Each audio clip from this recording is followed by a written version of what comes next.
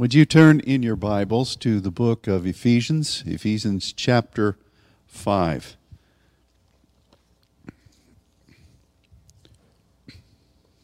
I always feel as if I need to delineate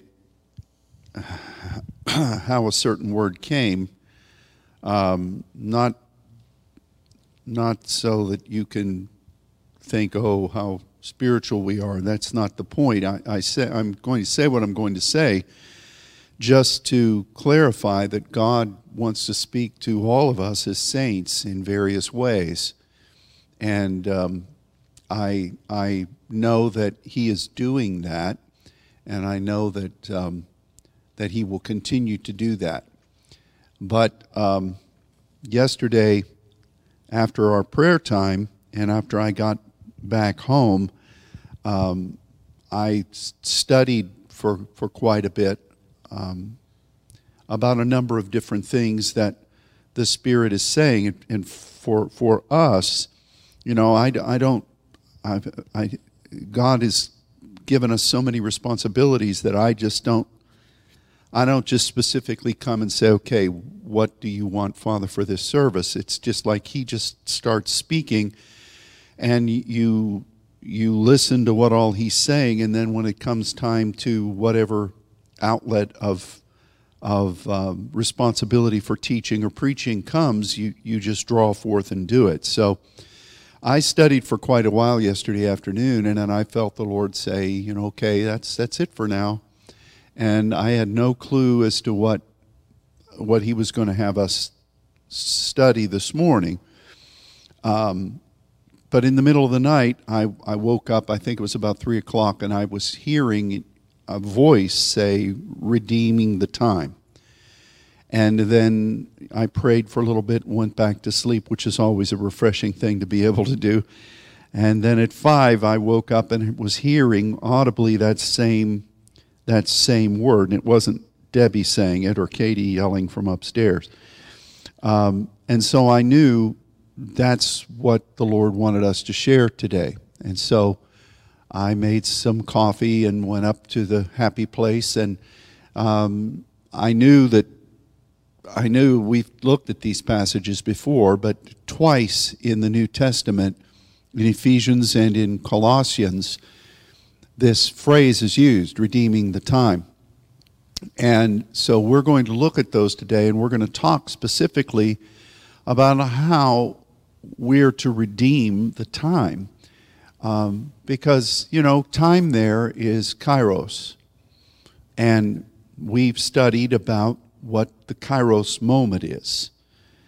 We've studied about how that the new wine, or what God is doing right now, is a kainos moment. But a kairos time is something that in God's framework, it's what's happening at this moment. And it's a kairos time. But how do you redeem that? And really, what in the world, you know, you think about this word from which redeeming the time comes, and it's used by the Bible to talk about us being redeemed, us being brought back to the Father through Christ. And I thought, that's just really a weird connection, because we're redeemed. You have to think about what happens when we come to the Lord. The first thing that we have to do is we have to be forgiven of our sins, and that only comes through the blood of Jesus. The miracle of our being saved starts and is empowered throughout by that. And secondly, then, we are redeemed. We're brought back to the Father, from out of something to the Father. And in that, we are born again. That Spirit of God within us is quickened so that we become on the pathway toward what He put us on this earth to do, what His Spirit has been invested in us to do. And so those three things happen when somebody is seriously coming to the Lord to receive why He came to this earth, to give Himself at Calvary, why he came. You know, we are forgiven of our sins through the precious blood, and we are born again, and we are redeemed to the Father. Those three things. It's all the same event, but each one of those has specific meaning. And for us to truly be Christian, we have to recognize those three sacrificial gifts from God to us. You know, we are washed. Our sins which were scarlet are made as white as snow, only through the blood of Christ. And then we are redeemed to the Father, only through Christ. We are born again only through this wonderful work that began at the foundation of the world, where God knew us then. Those three things have to be happening. And I feel sorry, I really do, for those who scripturally don't have that understanding and who are not walking in this. We kind of euphemistically lump all three of those things together. And even in, the old gospel songs, you just taught, I'm born again, as so often they sing, which always cracked me up. Born again. I'm saved, or I'm redeemed. And we don't, in the past, really think about what those things, we just all lump them together with walking down the aisle or asking the Lord to forgive us our sins and to cleanse us from unrighteousness and make us your child, which is excellent, it's wonderful. But we have to understand those things. But redeemed, the same word is used to describe what we're to do in the kairos. So what does that mean for you and for me? And this is really a strange season that we're living in. I don't need to tell you that, do I? It's toward the end of time. The prophets of the Old Testament and the New Testament, Jesus said this to his disciples, but how much more is he reiterating to us now? The things that are happening, that are fulfilling Scripture now, the prophets have all looked toward, and we have the privilege of being here to serve the Lord in the midst of this. So what does it mean to redeem the kairos? So let's look at these two passages and see what the Spirit says. First to Ephesus, and second to Colossians. Now, again, before we do, remember last week we talked about the 7 churches of Asia. You're going to hear more of that at the seminar for a couple of sessions, and I think that the Spirit is firming up a greater understanding of why Jesus took that first part of that last book in the New Testament to speak about those 7 factors. But Ephesians speaks about Ephesus, which was the city that was known for idols and known for fetishes and known for lots of different implements that archaeologists dig up today. They were the ones they were kind of like the Amazon Prime of demon worship. Throughout that whole Mediterranean world, most of the relics and most of the things that people used to worship the enemy and demonic forces in their own personal life came out of Ephesus. And the phrase was, if somebody saw an article that was dedicated to one of these gods, they would say, well, that's Ephesian. And that was the highest compliment they could give regarding a relic of some sort. Now, Colossia was not mentioned in the 7 churches, but it was on the other end of Laodicea. And it was really, speaking of, if 8 is a new beginning, this was to be a new beginning. So Paul speaks to the Ephesians and the Colossians under the anointing of the Spirit, both of them repeating this same phrase, redeem the time. And so we'll talk about that. Let's read Ephesians 5 first, beginning at verse 14. Wherefore he says, awake, thou that sleepest. Arise from the dead, and Christ will give you light. See then that you walk circumspectly, not as fools, but as wise, redeeming the time, because the days are evil. Wherefore, be you not unwise, but understanding what the will of the Lord is. And be not drunk with wine, wherein is excess, but be filled with the Spirit, speaking to yourselves in psalms and hymns and pneumaticos songs, singing and making melody in your heart to the Lord, giving thanks always for all things unto God and the Father in the name of the Lord Jesus Christ, submitting yourselves one to another in the fear of God. Now, there are several aspects that are listed here that speak about how we are to redeem the kairos. The first is that you're supposed to walk in wisdom, and that you're supposed to walk circumspectly. But as you walk circumspectly, looking all around, you walk in wisdom. So you're being guided by wisdom. I was, yesterday, some of you have noticed that I got my hair cut.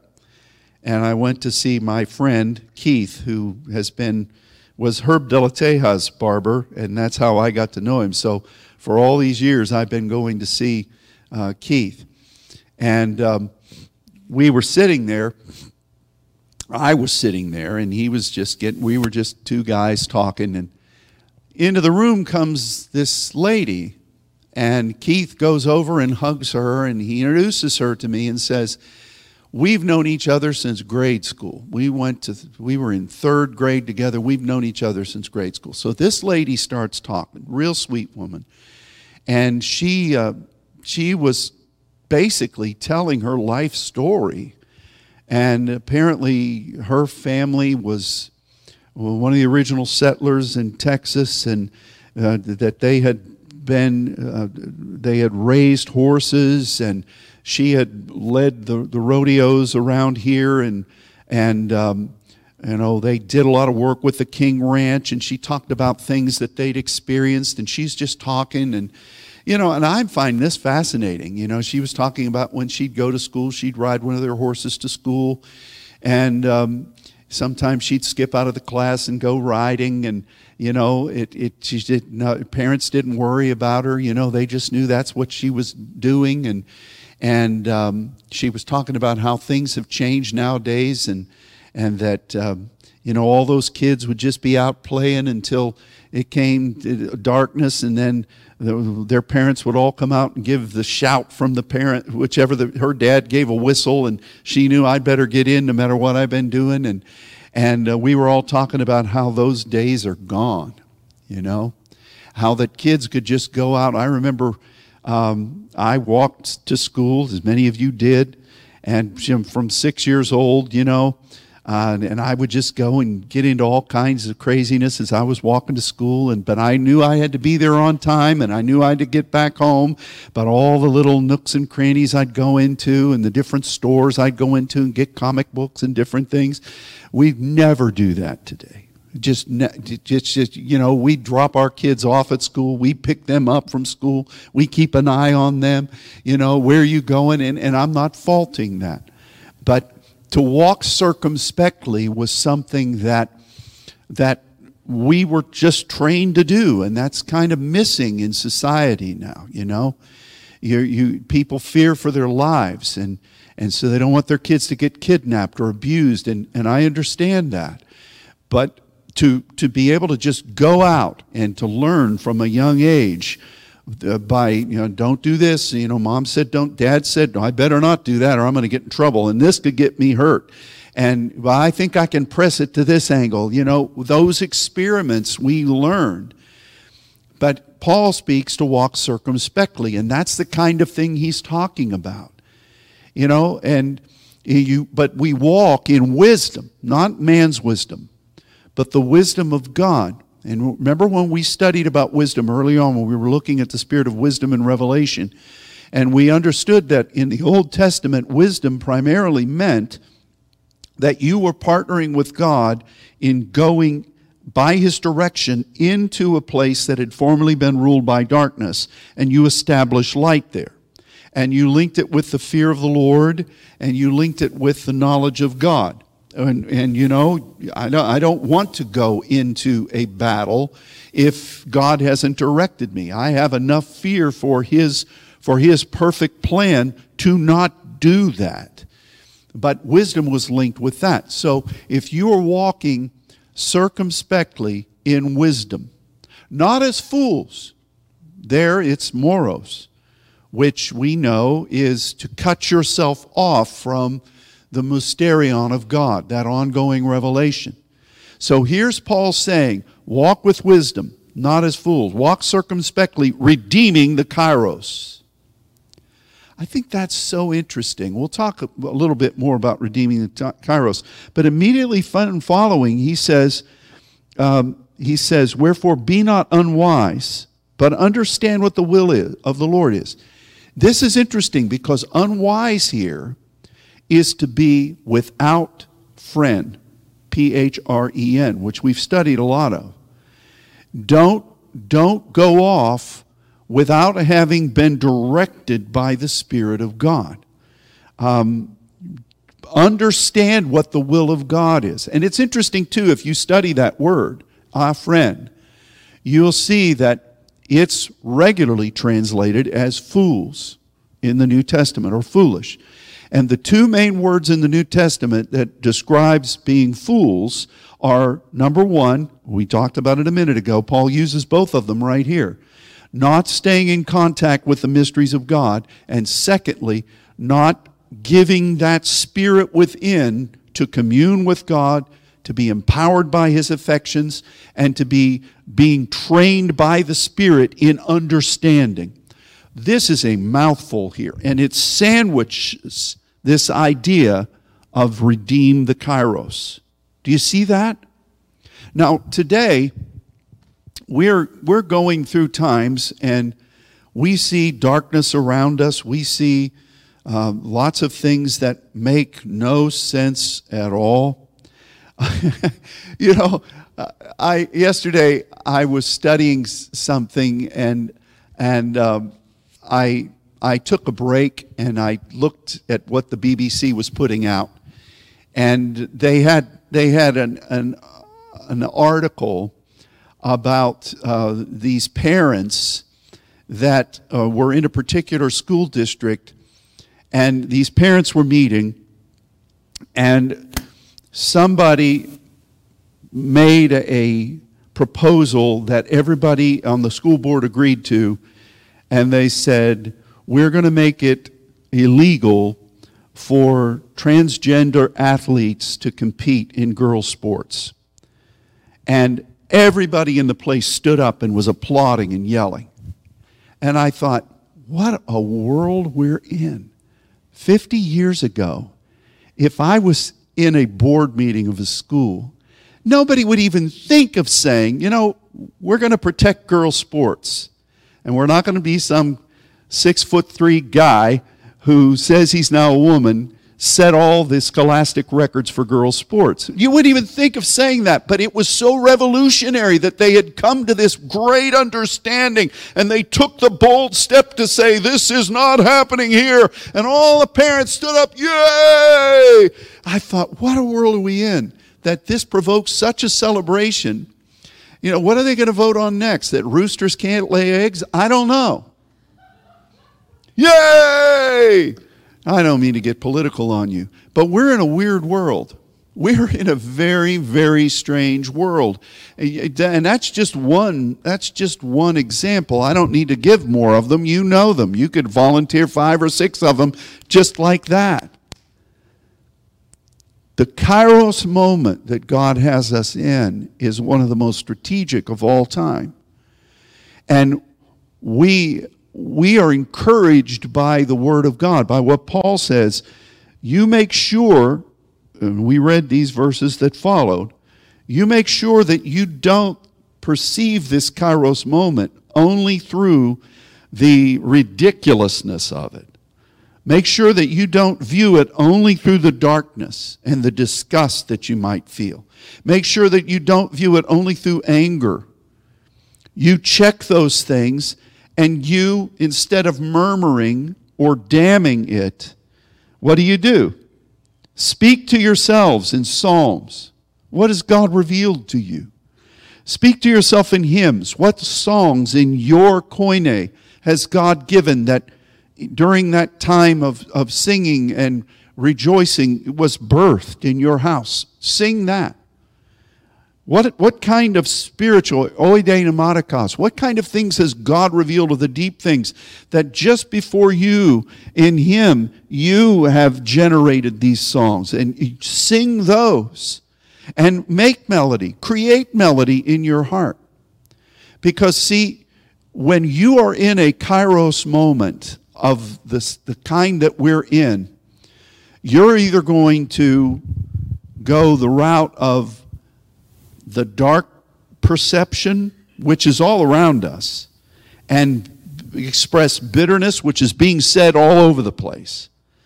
Or you're going to speak light and truth.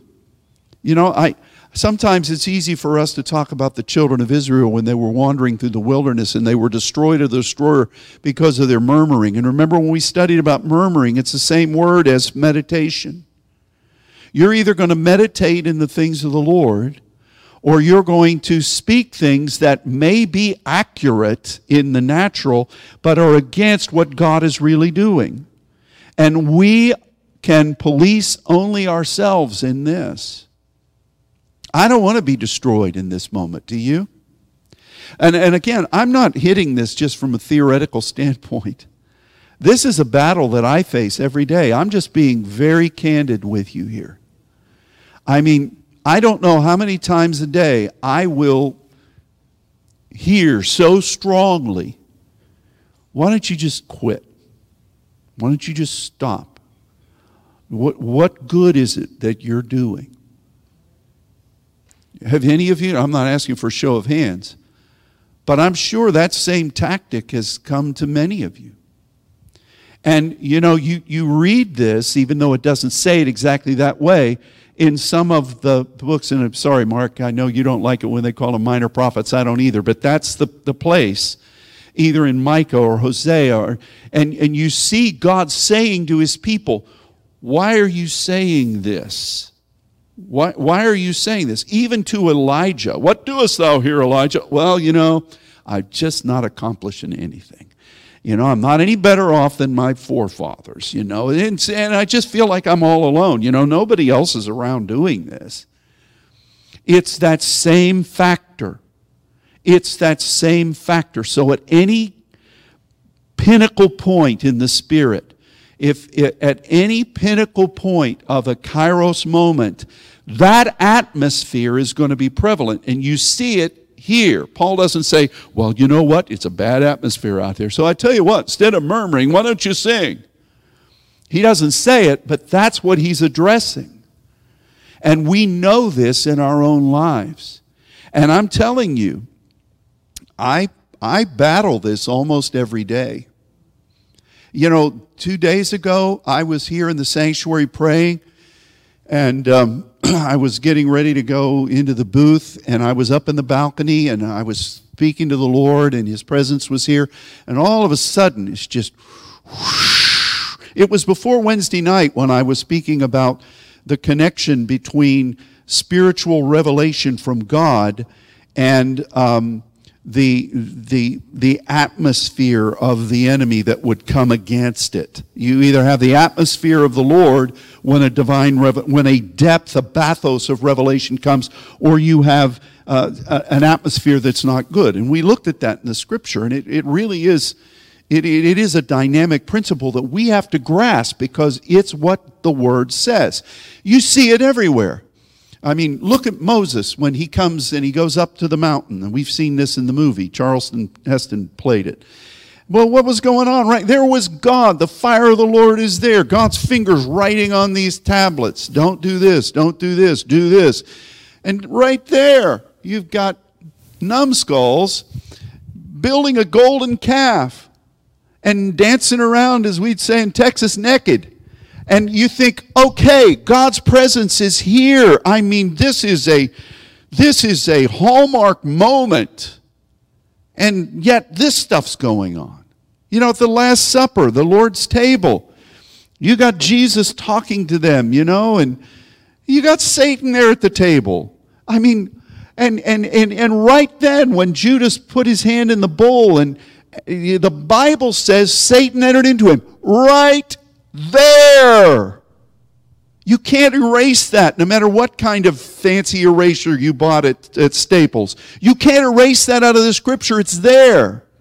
So we are in a Kairos moment. There's a lot of other things in the Kairos moment too. So we have to walk circumspectly. We have to walk according to wisdom. We have to stay in commune with God. We have to resist the opportunity, and it is a prevalent opportunity, to gripe and to complain and to speak words of murmuring, and they take many forms. And instead, we have to stay in contact with God and redeem the Kairos.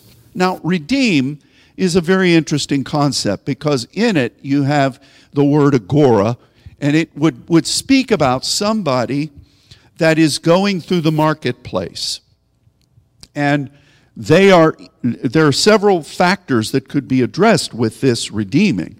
Number one, they could be looking for something that has been lost or misplaced that they can bring back. And they can, you know, and there's a lot of things like that. People go to searching on estate sales every weekend, and they're looking for something that somebody has overlooked, and they grab it. And they say, okay, look at this. This is valuable. Do you even know what you have here?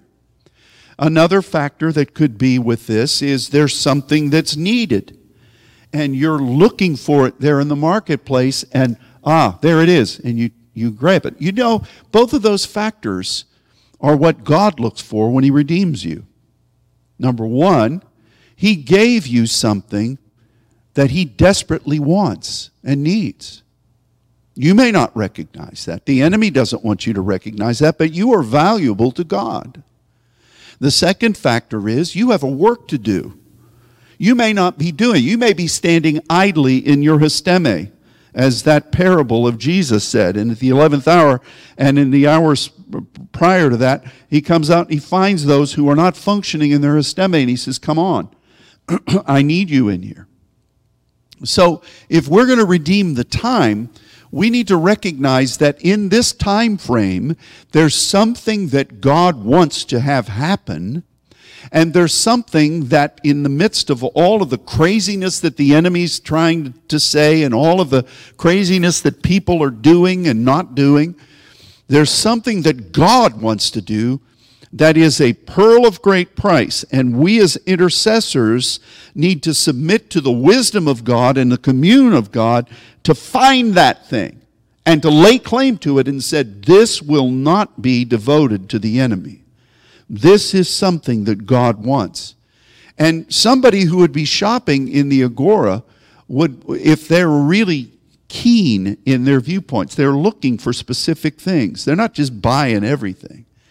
You know, I remember when we had big youth groups here. I remember we were blessed when I was a youth pastor to have a really good sized youth group, and then of course Dan Hunter and Rachel, they came and they had a great youth group. But both Dan and me had issues when we would take our kids on trips, because we gave them allotted some spending money.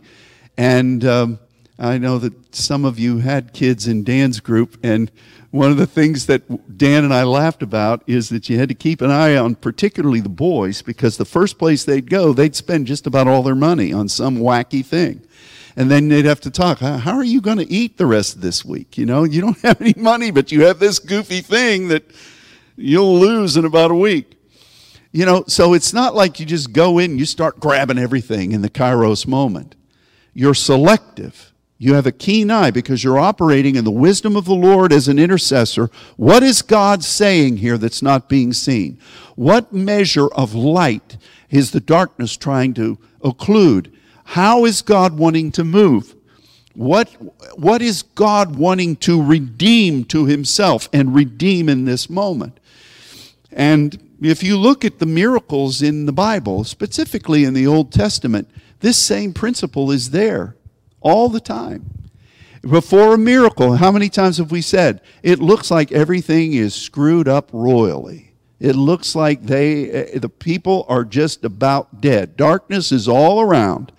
But yet in the middle of that, God redeems. In the middle of that, God touches his people, or he touches the moment, and it's turned.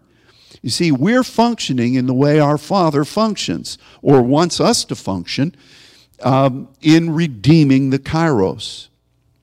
And it's so easy to say, man, this is bad. A couple of days ago, I was listening to an interview by a Christian man who was a very well-known intellectual in England, and he was talking about society. And he was saying that the think tank that he is in, now I'm not saying this is going to happen, but the think tank that he is in says that if things in democracies go on as they're going, without any break walls, without any fail-safes, that in 5 years, the system that we all know is gone. It shocked me. And he started telling the reasons why. It shocked me. And, you know, Elon Musk said something yesterday. He says a lot of things, but Elon Musk said something yesterday similarly. And I don't believe that that's what God is wanting. I think the enemy's trying to press the time. He's trying to change the times according to what Daniel says. And I think part of that is to shorten the time that God has dedicated for the harvest. And so what do we as Christians do? Do we just say, that'll never happen? Or do we stand as the ecclesia of God in this, God searches for an intercessor? Or are we going to say, I'm here to redeem this Kairos moment? And I'm going to say, not so, Satan. You will not hasten the time. This is going to be God's fullness in his harvest, what he has ordained. We are partnering with God so that the fabric and the framework of what God needs to have in place for his divine movement to come, that is redeeming the Kairos.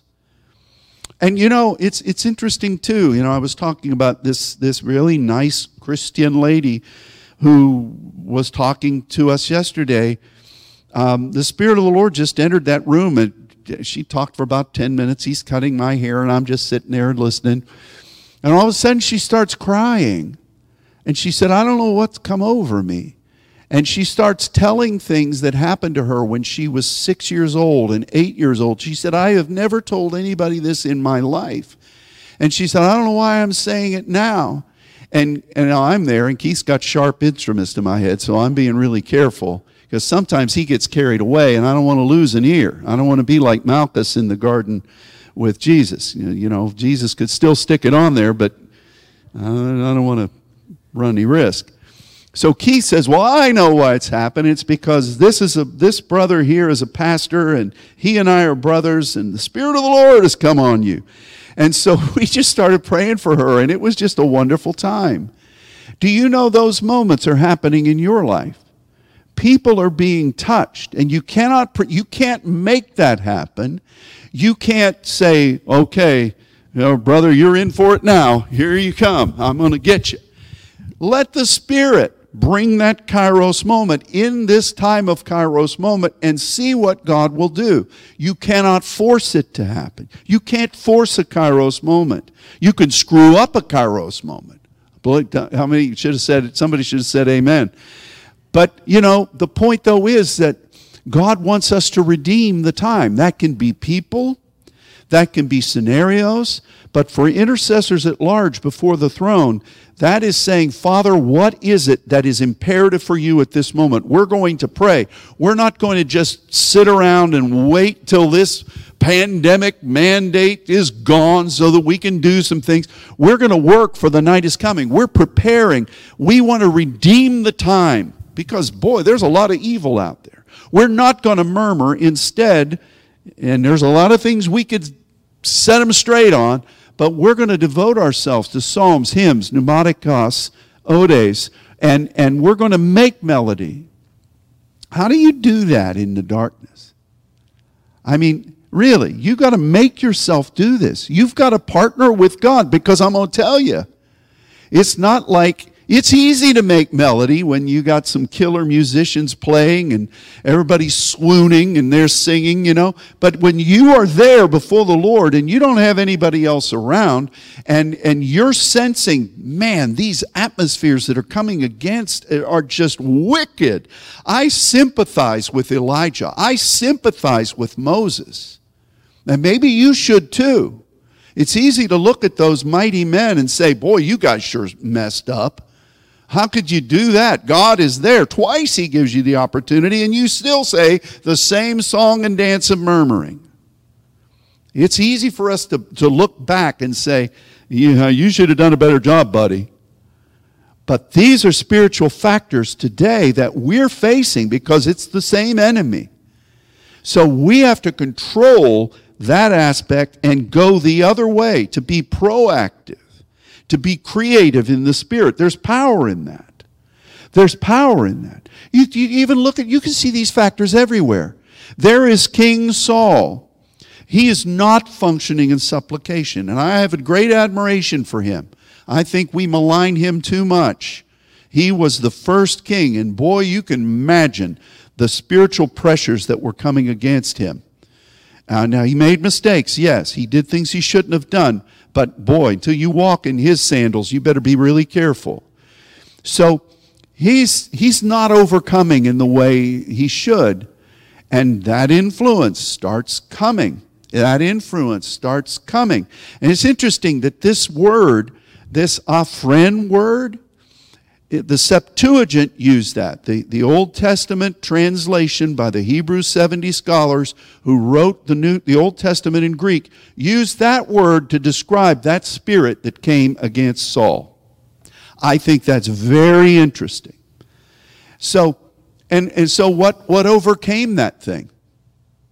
Well, David, the golden boy, comes in. I don't know whether he was playing his sackbut or his lyre. I don't know what. Maybe he was a one-man band. Maybe he had them both going on. But the point is, he starts singing to the Lord, making melody before the Lord, and this thing goes away. It's the same factor today. And that's what we, as pneumatikos ecclesia people, as saints, need to recognize. Folks, this is real time for us. We are in a kairos moment, one of the greatest kairos moments of all time. And we have to represent our Father and redeem those things that the Spirit of wisdom would say, latch onto this thing, pray. Latch onto this thing. Don't let go. And we have to be in contact, continual contact with God, not to let the phroneo minister, and not let that dry up, because if we do, we won't understand. See, this is all what Paul is saying right here to the Ephesian church, which was the headquarters of demonic worship. Isn't that amazing? If there was one church, we don't have a letter to the Pergamons. We talked about that, where the seat of Satan is. But we have this letter to the Ephesians. If there was one place that could say, you know what, I'm surrounded by darkness. I go down to the store, I go down to Whole Foods of Ephesus, and I have to pass by 15 silversmiths making idols to all the demons that are around here. And you should see the people that are going into those shops buying that stuff. I wouldn't want my kid marrying one of them. And, if there was one place that knew active demonic worship, it was this church. We know it today, even though people aren't making little idols or amulets. It's all around us anyway. So these factors are there in redeeming the time. Let's look at Colossians 4. You wonder whether we'd ever get there?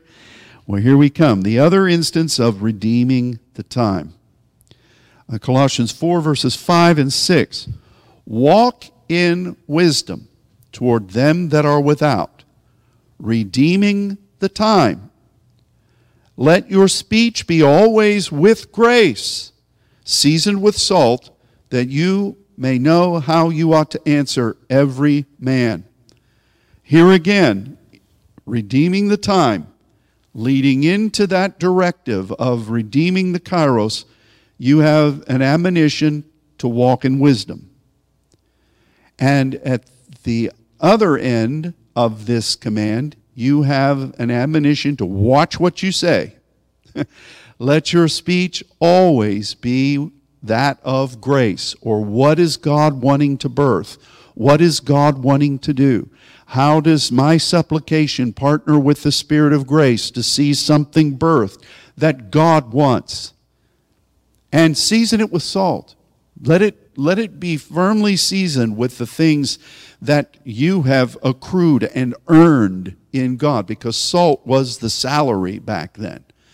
In so many ways, for the Roman soldiers and for others, it was valuable. And so the redeeming of the time of the kairos moment, the buying back in the agora with a keen eye. There's so many things. Focus on the thing that's yours to focus on. Don't get distracted with all the other wackiness, and there's a lot of that. Let the Spirit of wisdom guide you to see, in the midst of all of this, what is the key thing that's happening right here. The rest of this is subterfuge. The rest of this may be branches of the tree and fruits of it. But what's the root? Focus in on that. And walk circumspectly, walk in wisdom. Be aware, but don't be sidetracked. Be aware, but don't have... like any deception is going to have lots of different things that go on to try to keep you occupied so you don't see the real thing. So often that's the case, that any deception is going to have a lot of other things that try to get your attention.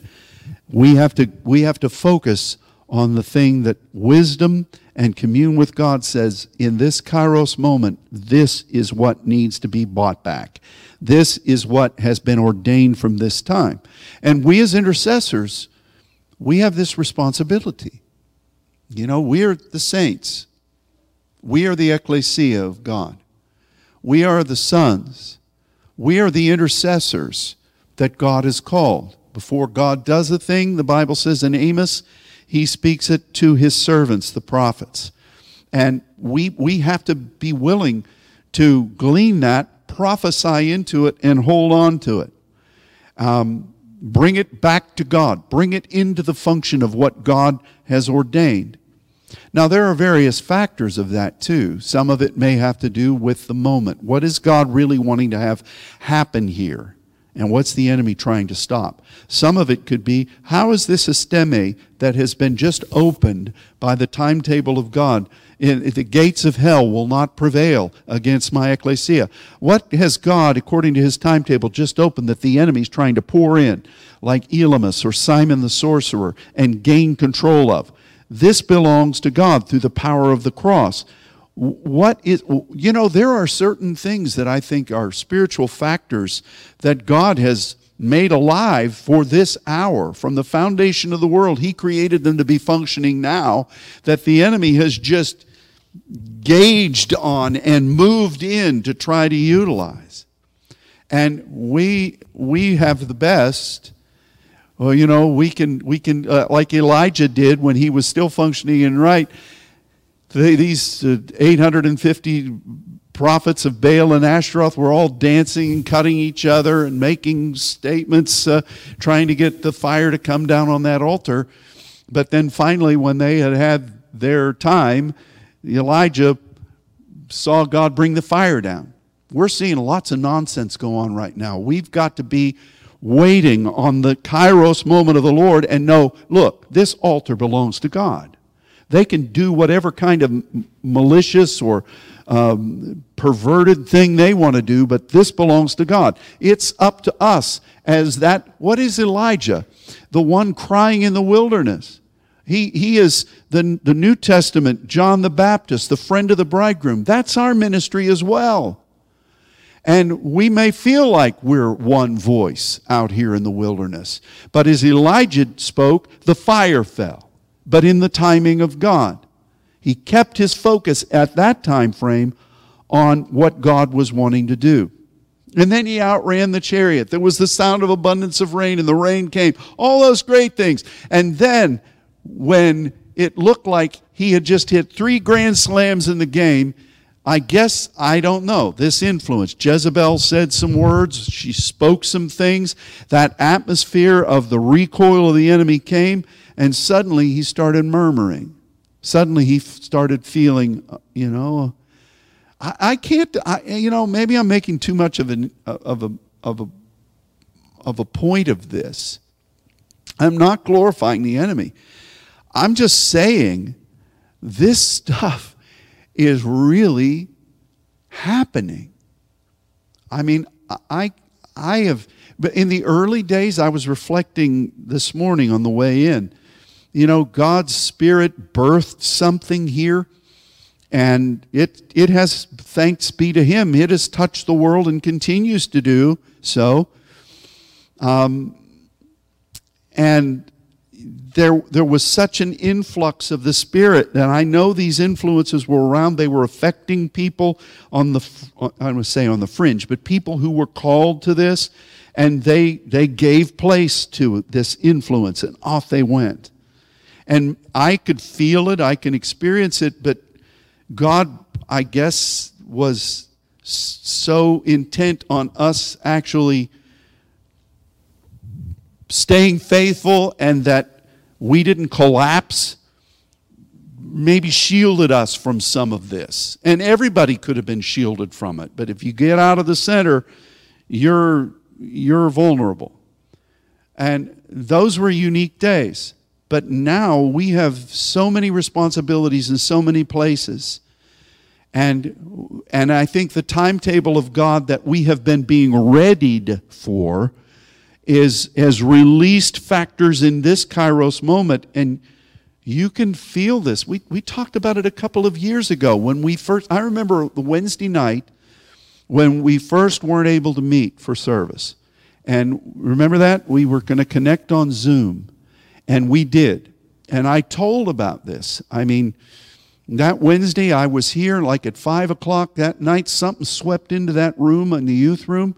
I was in there praying, even had some really anointed music on. I don't know why that didn't drive it away. And all of a sudden, I felt, it was almost, hear me now, it was almost like being possessed. I felt such an influence. And I thought, what in the world am I doing here? I don't want to be here. I don't want to do this. I've talked about this. I testified it. And I said, look, we've got to be careful because whatever influence has just been released, it's almost like a wormwood influence. And in fact, I think it is. And it's been kept in reserve to this time. The enemy is not stupid. He knows he doesn't have unlimited supply. So he's going to gauge what he does very carefully. I'm not giving him glory. I'm just saying, this is the tactical strategy that he uses. And then, of course, boy, you could feel the influence of that same type of spirit across our country. You remember that summer, that spring and that summer, the destruction of so many cities, the chaos, the strife, the murders, and it all being heralded by the prince of the power of the air on the national media. Oh, this is great. Look at this. It kind of reminded me of when we went to war with Iraq, and Baghdad Bob was standing there in Baghdad, and he, oh no, the American forces aren't near. We're perfectly well. All of a sudden, you see this right behind him in the building. Don't pay no attention to that. We're fine. And it was almost like the media during that whole summer leading up to the election was just drunk on idiocy. And counting, the Bible says, woe to the people who say good is bad and bad is good. And that's what the enemy is saying right now. He is speaking things that are being embraced. The things are crazy in the atmosphere.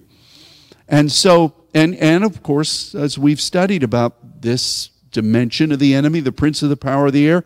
It works in the children of disobedience, people that are called to be one thing, but they're embroiled in the gall of bitterness, and they embrace these truths of unrighteousness, and they even talk about them, only they say, it's my truth, it's their truth, it's your truth, whatever your truth is. All truths are of God. Well, didn't we hear that? It was like a menagerie of false truth. This was all promulgated everywhere. But we have to be those that remember that we are to redeem the time. And we have to guard our reaction to it and what we say in regard to that. This is what Paul very clearly described twice in Ephesians and in Colossians.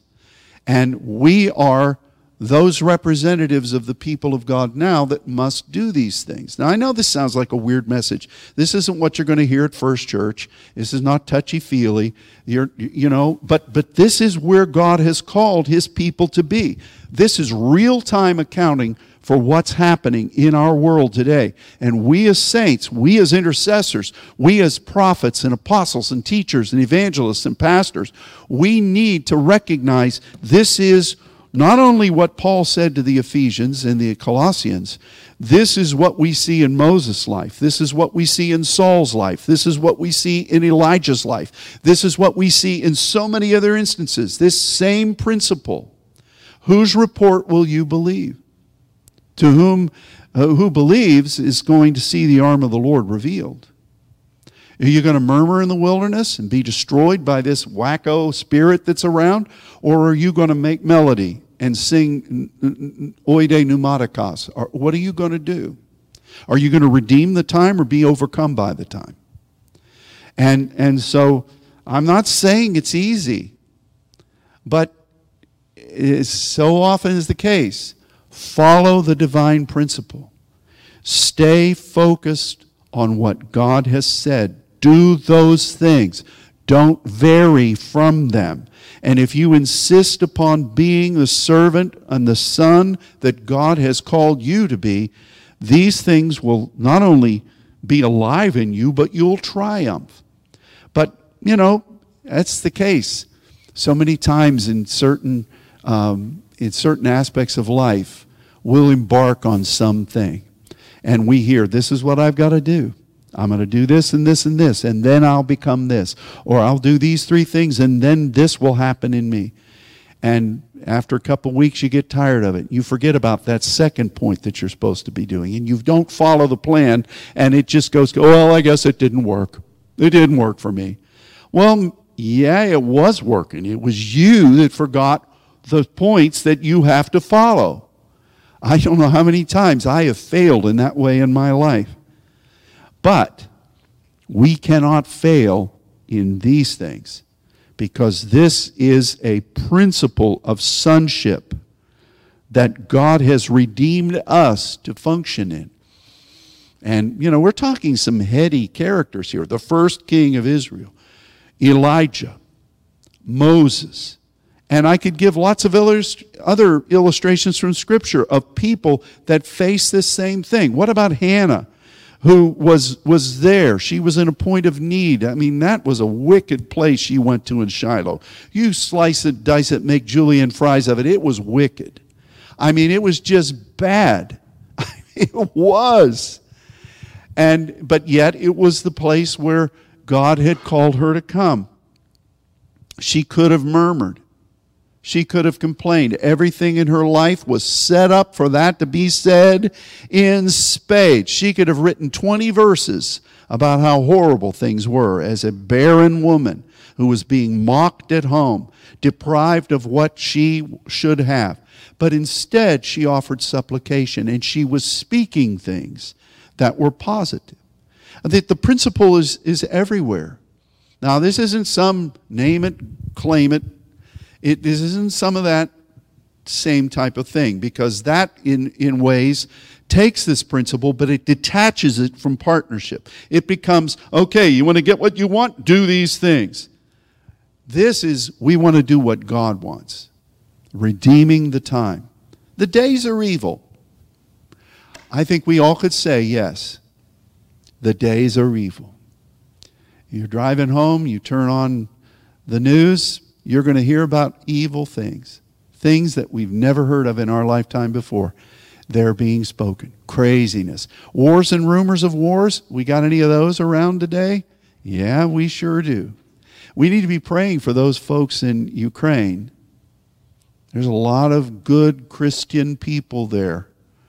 There are a lot of people there that are hungry for God. And they have churches that are seeking God.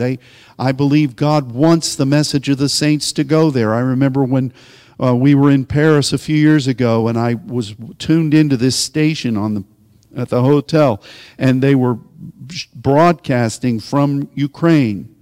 1, 2, 3 church services in a row. I couldn't go to sleep, so I just stayed up and was watching it. And I was stunned, and I was praying in the Spirit for those people, because there were thousands of them, and they sincerely wanted the Lord. And you know, we need to pray for them. We need to pray. I mean, that's a touch point of something that God wants to do in these end times. I'm just rambling now. But did I need to tell you that? I thought maybe I'd get one amen for the first time in this message when I said that. But, you know, we need to redeem the time. This is what the Spirit specifically said to me this morning twice. And I believe that we need to walk in wisdom. We need to walk circumspectly. We need to be a people who are in contact with God, not shutting off that commune with Him in spirit. We need to be generating prophetic song. We need to be making melody in our heart, even though all around us the tendency might provoke us to murmur. And we've got to guard that, because there's power in the words. There's power in the words. There's power in intercession. And we've got to make sure that our intercession is speaking what God is wanting to redeem in this Kairos moment. How will you know what God's pinpointing? Well, the first thing is you understand that this principle is going on.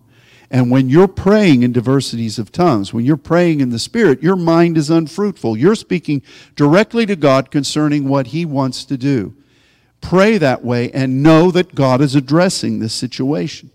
Now, as we've studied about phren and phroneo, we know that the Lord will cause us to be able to interpret, and we know that God will allow us to gain some measure of understanding in interpretation of what He's doing, and we need to be proclaiming that. Now, you may not understand the whole picture. I don't know anybody who does. Each one of us has a part. But God will probably show you something that He's wanting to redeem. And you need to proclaim that. You may even want to sing that when nobody else is around. You may want to sing that.